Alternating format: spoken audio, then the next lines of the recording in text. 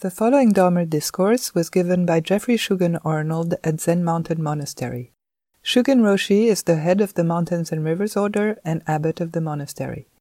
This talk, like all of our talks, is offered free of charge. If you would like to make a donation or find out more about our various programs, visit us online at zmm.org. Thank you for listening. In the teachings, beginning from the beginning with the Buddha, there are many, many ways in which both the samsaric mind is presented in terms of its qualities and characteristics, the ways in which human beings, we manifest ourselves when we're within our delusion. And there are many, many lists of characteristics and qualities of the enlightened mind that comes forth when we begin to free ourselves of our attachments and false views and all the things that bind us. And I wanted to speak today and on Saturday in the second talk on one of these lists of characteristics called the 7 characteristics of a Dharma person, a person of the way. And there's a kind of a challenge in practice when we encounter these different descriptions of an enlightened being or a bodhisattva. The danger is that we just try to appropriate those qualities and characteristics when they're not yet really ours. It's like trying to put on a set of clothes that don't really fit, but hopefully eventually they will. It's not really like that. It's having faith or recognizing that those qualities all exist within us, within every human being. Some are present, some are active, some less so. And so how do we, in a genuine way, practice cultivating, bringing forth those qualities that will help us, will make our lives immeasurably better, while the other side of those qualities, their negative aspects, are still active and strong and present, perhaps even dominant. I'm going to draw a little bit on some of the commentaries by Trungpa Rinpoche, Chogyam Trungpa Rinpoche. He speaks of mixing your mind with the Dharma, that's really what we're doing, is blending our minds with the Dharma, which might be a scary thing, like mixing your mind with some exterior, external, alien worldview. But the Dharma is you. It is your mind. It is your original state. So mixing our minds with the Dharma, we can understand as the teachings, such as this teaching, but ultimately those teachings are just coming directly from who we already are. I thought it's kind of like how an orchestra, this collection of 20, 30, 50, 100 different instruments, all individual, have to be tuned so that they can play in harmony. And so usually they tune to the oboe, because the oboe has such a clear, distinct sound that it's easy for everyone to hear. So every instrument in the orchestra has to tune to that one note so that everybody can play at the same vibration, at the same pitch.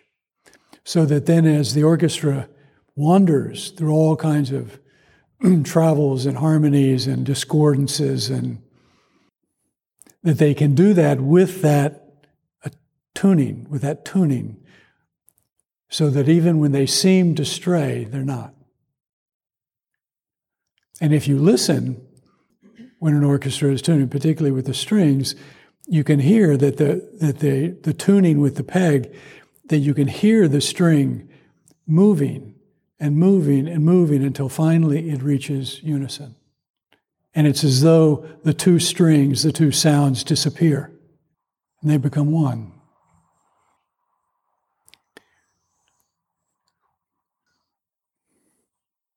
These characteristics, all of these descriptions of the enlightened being, ourselves, are practices.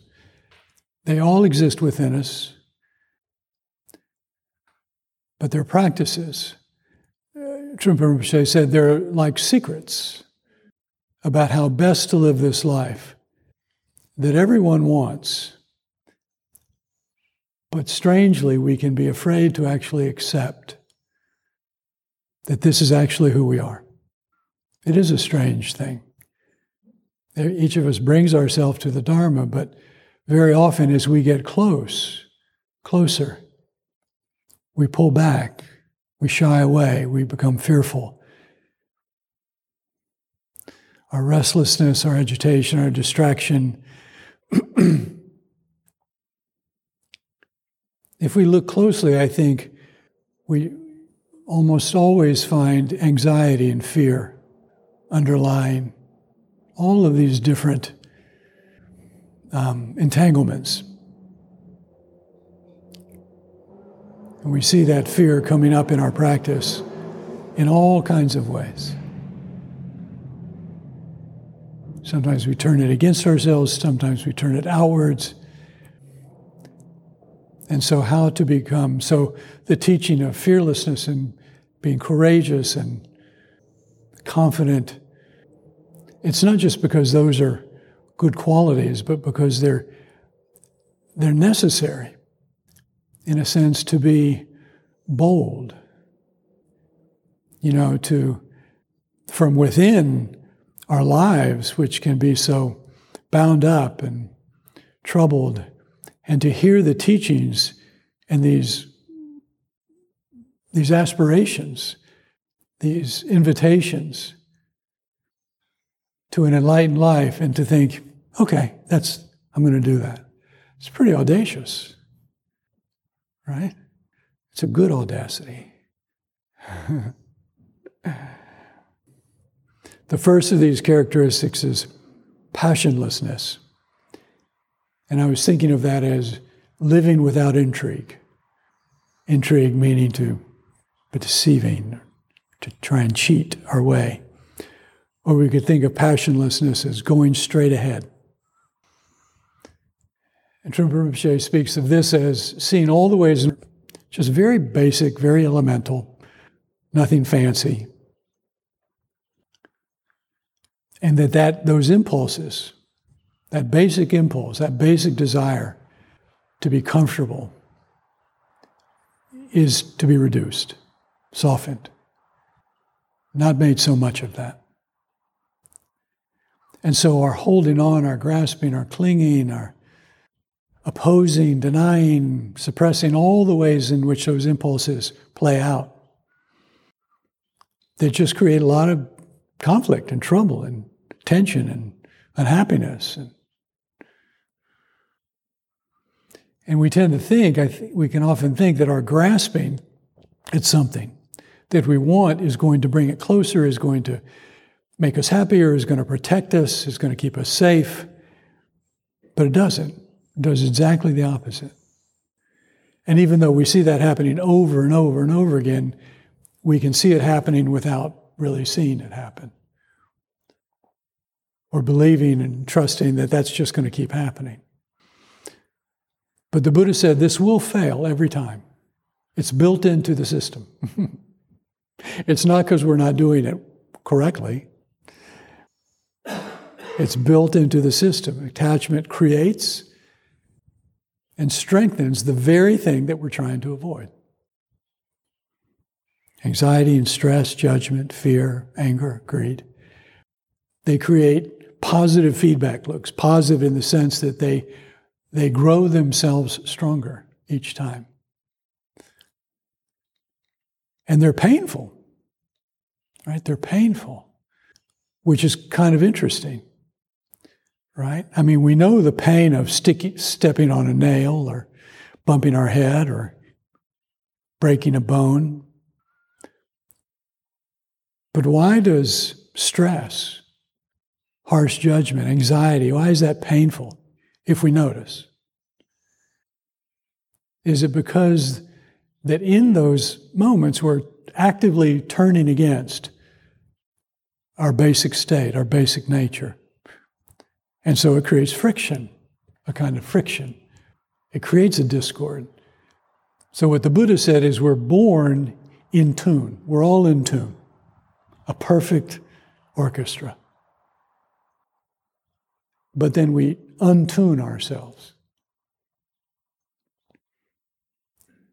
And so when we act out of those impulses, to not be passionless, but to be bound up in the passions. And in English or in Western culture, this can get confusing because we think of passion, being passionate about something, as though this is to say, don't be passionate about things.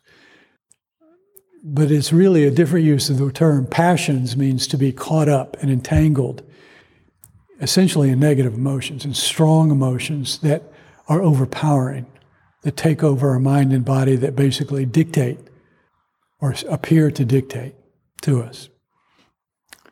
So to be passionless is to be calming and quieting down those impulses. So when we act out of them, it's self-fulfilling, it's self-affirming, and it just strengthens the whole cycle. And that storminess, the highs and lows that inevitably it brings, we can misperceive as being alive. Right? The lows kind of suck, but if need be, we'll take them for the highs. And so it's a kind of false sense of aliveness.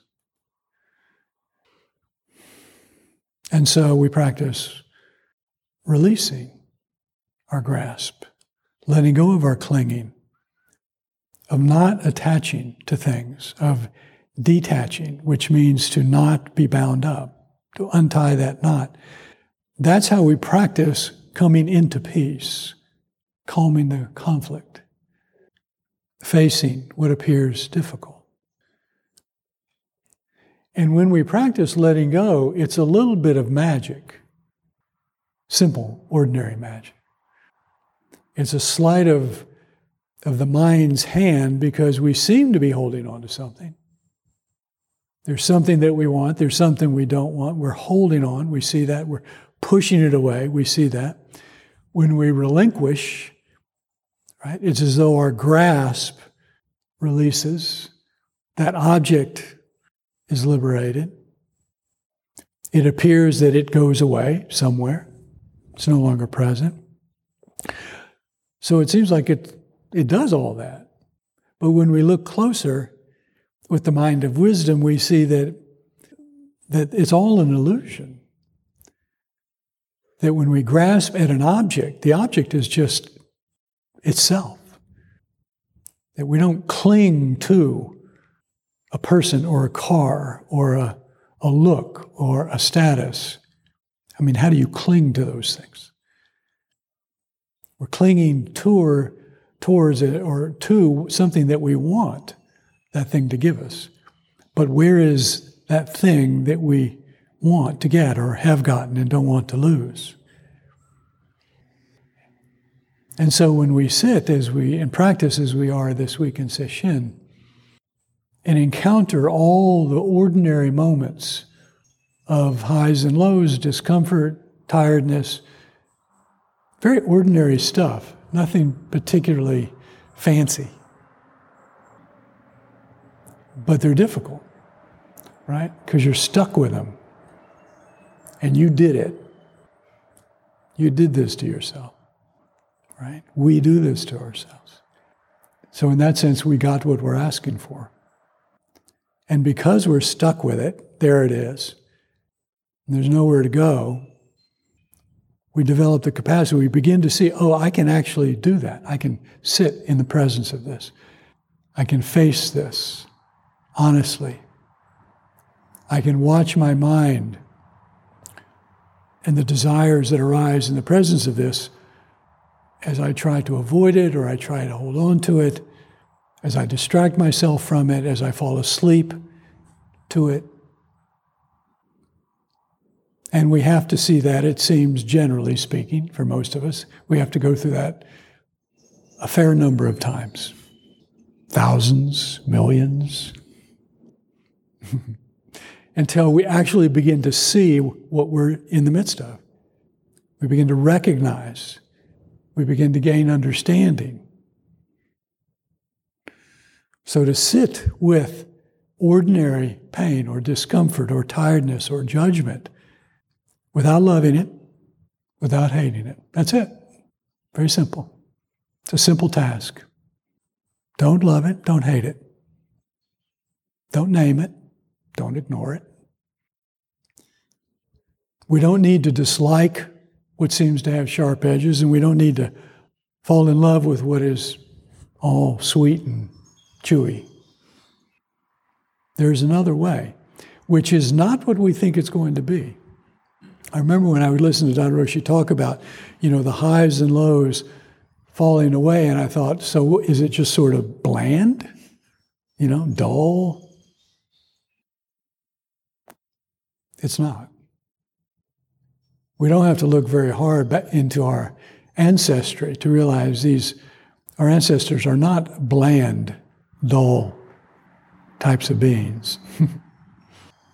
Just let each thing be in its own way. Just. And something that would seem so simple, and is actually, can be like climbing a mountain of thorns. So mix your mind, blend your basic state with that which appears before you. That's what we're doing. It appears without love and hate. It appears without judgment. It appears just in its own basic state. Blend your mind with that. Tune yourself to that. I thought of this characteristic as a life of intrigue, like being a spy, when we're constantly, negotiating, figuring out, who's the enemy, who's our ally, how do I get the gold, how do I not get caught? All of that negotiation seems very exciting, right? And within our minds, of course, we're in charge. So you write the script. You can be the hero every day. But, when we actually watch a movie about such people, they don't have love in their life. There's no time for that. They can't trust anybody. And you might be wary about trusting them. They're always running to or from danger. In the movies, they don't even sleep or eat or shit. They don't do any of the normal stuff.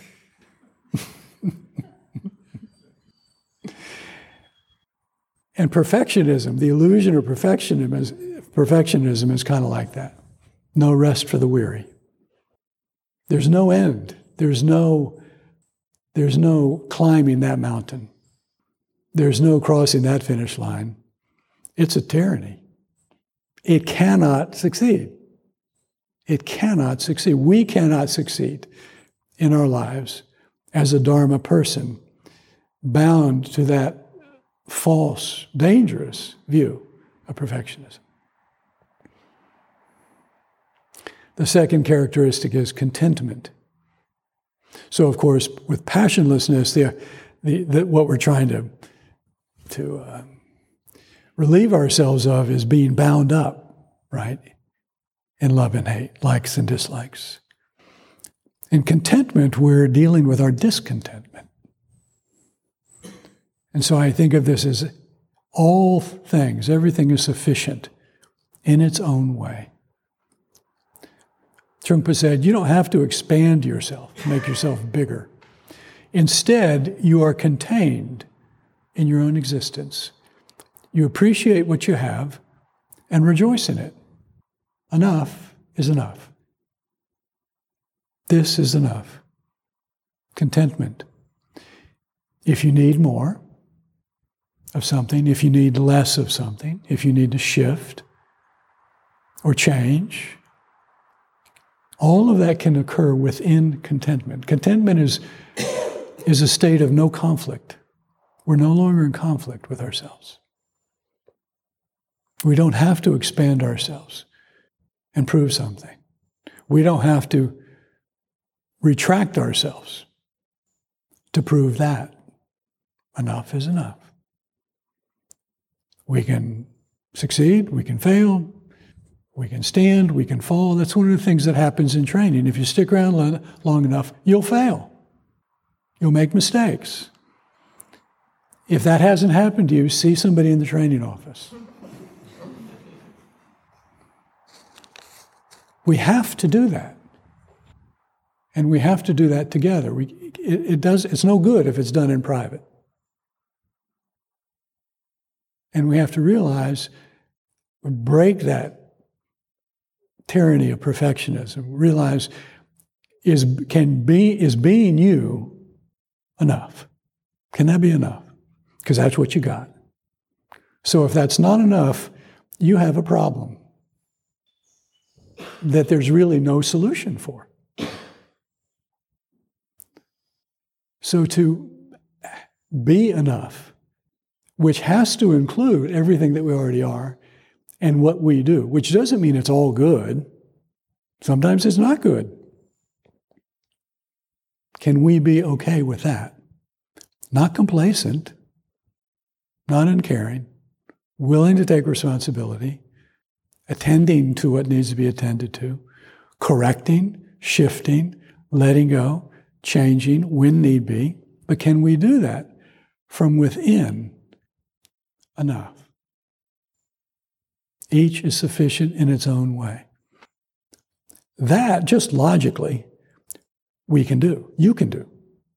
You can be you, right? That's what we were each given in this life to work with, to practice with, to follow this path with. We weren't given another one, a different one. And that includes everything. It includes our karma, includes what the world has done, to set up what you like against what you dislike is the dis-ease of the mind. And so accepting things as they are, and that the ground zero of all of this is ourselves. That's where we're developing the capacity to be in this world, to be with others, within sanity and madness, within love and hatred, without just becoming, again, the very thing that we're trying to heal. To live from sufficiency rather than a sense of personal impoverishment. I was thinking samsara is kind of like living in a casino, which I've never been in, so this is purely theoretical. So do with it what you will, but imagining. Noise, excitement, right? Fresh oxygen, so you always feel alert and awake, ready to go, keep going, keep going. But there's nowhere to rest. There's nowhere to have a quiet meal. There's no one to trust, really. You can't trust your fellow players. They're all after your stuff. And you're after their stuff. And anything we win today, probably going to lose tomorrow. That's the game. That's the way the game's been set up. And so within contentment, if you want to work towards something, work towards something.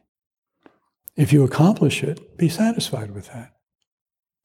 I remember when I was living in New York City, working in a restaurant, and the owner's son was a wonderful guy, very young, and I was applying for schools to be in music school. And I got into a school, but I didn't get into the school that I really wanted. So I told told him, this young person, that I had gotten to the school, and he was so happy for me. He was so delighted. He was way happier for me than I was. Because I was chewing on what I didn't get, what I wanted and didn't get. He was just happy for what I had.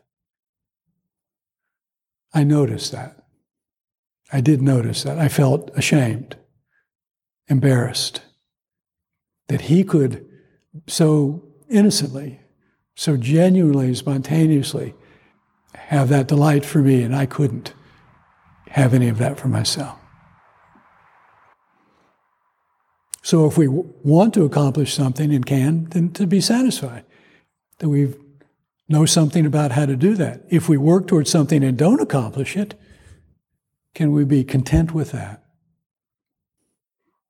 Can we be content with not having things not always go our way, not always getting what we want? Because that's built in too. And the Buddha's teaching and the path is a radical invitation to live in the actual world we're in, not our fantasy world, not the world we should be living in, not the world we would be living in if everybody would just, if you guys would just do what I need you to do and cooperate according to my worldview and desires, then I'd be happy. Well, we know that doesn't happen. So can we find our enlightenment and our peace and our compassion within the world that we're actually in, which means this world, this world. That's radical. And do all that we can to make it better, to make it a little bit easier for everybody. So contentment is never complacency. It's not being self-satisfied in a false way. It's being at ease. And so to be contented with our practice while we are diligently practicing and developing and seeing all that we would like it to be more. Developing our meditation, developing our compassion, developing our ability to just be. Contentment is to walk with ourselves, to walk with yourself, to sit with yourself, to go along with yourself. And of course, what can make this a little tricky is how to be contented while suffering. Right? There's the kicker. How to be contented while suffering. I was never very good at that. No, I was not. And I don't say that as an encouragement to follow my example. Right? Where does that contentment come from while suffering? Because it's a real thing. It's not just imaginary suffering. We're actually experiencing something that is difficult, that is hard, that is painful, that is binding, that has consequences, that has history. Well, we have to have faith in ourselves that enough is enough, that this is what I can do. So trust your understanding of the Dharma, your capacity to practice it, and let that be enough for this moment. Not forever, in the sense that there's nothing more to learn, but for now, because you're facing something right now, let your understanding, your capacity to practice Dharma be sufficient for that. And then let go of any bargaining. That if you practice sincerely and without like and dislike, you'll secretly get what you want. Right? That pain, that discomfort, that suffering will go away. It may not. It often doesn't. Not then. Not now. Can we be okay with that? Can we have faith that the Dharma is true, that you have a path? There were lots of times where I struggled mightily with that. And what helped was in the moments where driven by despair, I started to think about my options. Okay, what are my options? What are my ways out? is what I was thinking, right? Where could I go? What could I do to get away from this? And I realized nothing. Nowhere. That's what. I already knew that because that's what I came knowing. And that was enormously helpful because it just brought me back to where I needed to be. You are on the path of the Buddhas. Hallelujah! What did you do? How did you accomplish that? We should throw a party. This is our party, actually.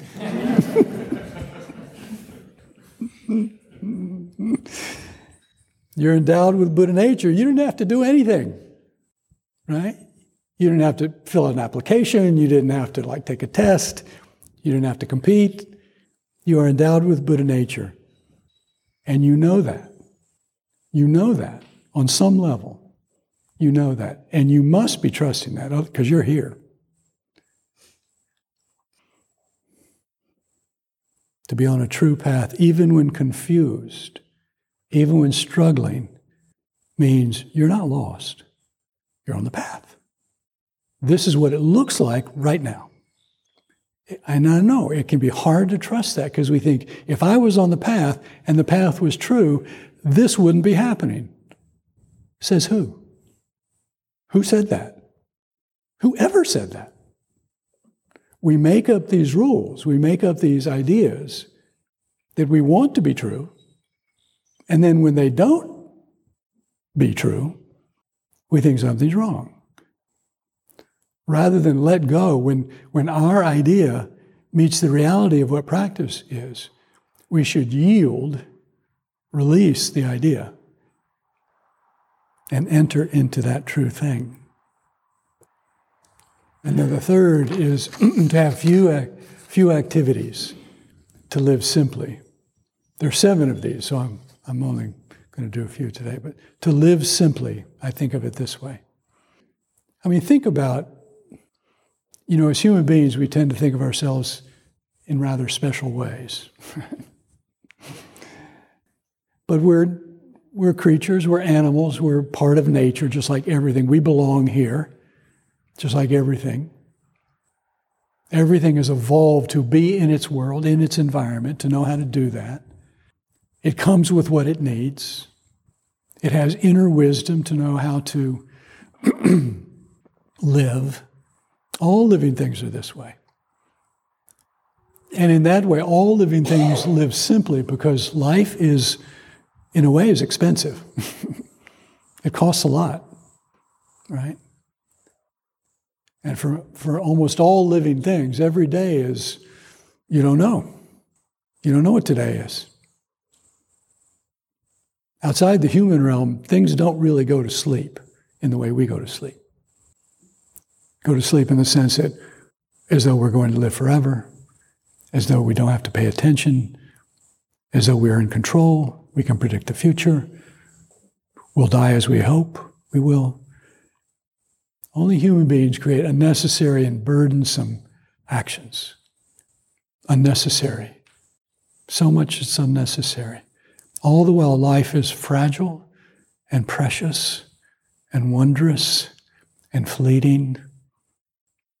And everything in the world, in the beyond human world, turns everything it encounters into living and thriving. Even playing is just for the pure and simple pleasure of playing. There's no credits, no status. In reciting the Sutra of Great Compassion, we recognize that our activities are wondrous in their simplicity, arising from simplicity because of their simplicity. And think of simple as being uncontrived, not burdened, not ornamented with unnecessary things. Because everything we do sets something into motion. Every action creates karma. Every commitment, every engagement, every obligation is a living thing that has to be given energy and time and concern. It occupies our mind. It requires energy And commitments and obligations are really important. I mean, that's what makes this work. That's how we can practice, how we can be of benefit to the world. And what all that means is just we should choose wisely our commitments, our obligations, the karma that we create. We should create it knowingly. Is it worth your precious life? Some things are just not worthy of our time and energy. They bring little benefit or bring negative benefit. Some things are worthy, but they may take vital energy away from things that are more important. When I was applying for music school, I realized, a little late, that after having spent most of my life playing the flute, that really I was a violinist. Oops. That's what I should have been playing all along. I knew it in my bones. I knew it. It just took a long time to realize it. And I knew that if I picked up a violin, I would love it. I would love everything about it. I would love the way it felt and the way I held it. And so I started to study the violin. And my partner, when I was living in New York City, she would just see me go over and take it out of the case, and she would say, "I'm going, bye." She couldn't, because, when you're learning the violin, it doesn't sound good. So when I came into residency, I had given up. I was no longer pursuing my musical career as a flutist, so I thought, okay, I'll study the violin. Great opportunity. A great thing to do, worthy of my time. And so I started to do that, and then I realized it is such a good thing, and I would so love to do this, but there are other things that are more important. And to do this, I'm going to have to take time away from those things, and I don't think that's what I want to do. It's a choice. Trungpa said, instead of holding your discipline or your mindfulness, when we don't live simply, we can just go from A to B to Z. If you don't like tea, drink coffee. You don't like coffee?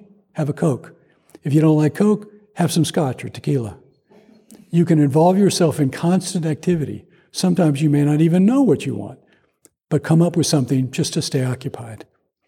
He says, when you're too chummy with the world, this can be endless.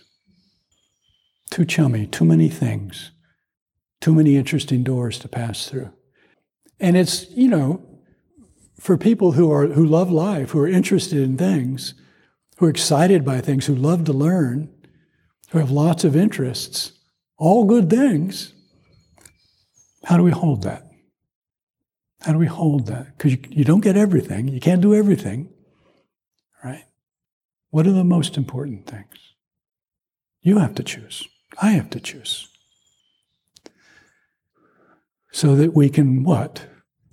Live deeply, live well, live awake, live together. To be mindful is to know where you are, to know what you're doing, to know what you're giving your energy to, and making that stronger. Being mindful is to know where you are, what you're doing that you don't need to be giving energy to, and letting that fall away. Sounds a lot like Sesshin. To be sufficient in your own way. To free yourself of the constant, endless tether to be being bound by loving and hating, liking and disliking. Which doesn't mean we don't have likes and dislikes. It just means not being tethered, not being bound. Having a desire arise, you choose. Is this something you want to strengthen? Is this something you want to let pass away? You have that choice. But having that choice, everyone has a choice. Practicing allows you to actually live that choice. We can see that we have a choice, but not actually have the strength, the inner strength, to not follow that desire. Practice changes that. Dogen says this practice accumulates over months and years and keeps going beyond the practice of months and years of the past. When the self is about to drop away, when you're letting go, The skin, flesh, bones, and marrow affirms this dropping away. Everything lets go.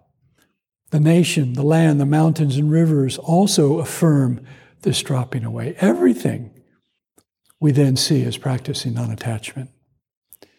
When you intend to get to the dropping away place, this intention itself is a manifestation of the true Dharma. So, at this very moment, that expression is actualized without being waited for. Your self-nature, who you really are, being sufficient, is actualized without needing to wait for it. Although this is not an effort of the mind or body, it's just Buddha nature, a spontaneous expression arises. So when we practice, when we tune ourselves, blend our minds with the Dharma, everything comes into harmony with that. Bodhidharma said, when we don't understand, then everything that is actually true seems false. The more we understand, the more we see that everything that appeared false has truth in it, is true in and of itself. And then Dogen says, when this is alive, you will no longer feel unfamiliar or doubting. We'll be at peace, at rest, at home, no longer wandering. And so to contemplate these characteristics, right, these teachings are teaching us about what we have within us that will help us, right? They're not just rules to take on because somebody said so. These practices, these qualities will help us to do the thing that we have set out to do. So let's have faith in that.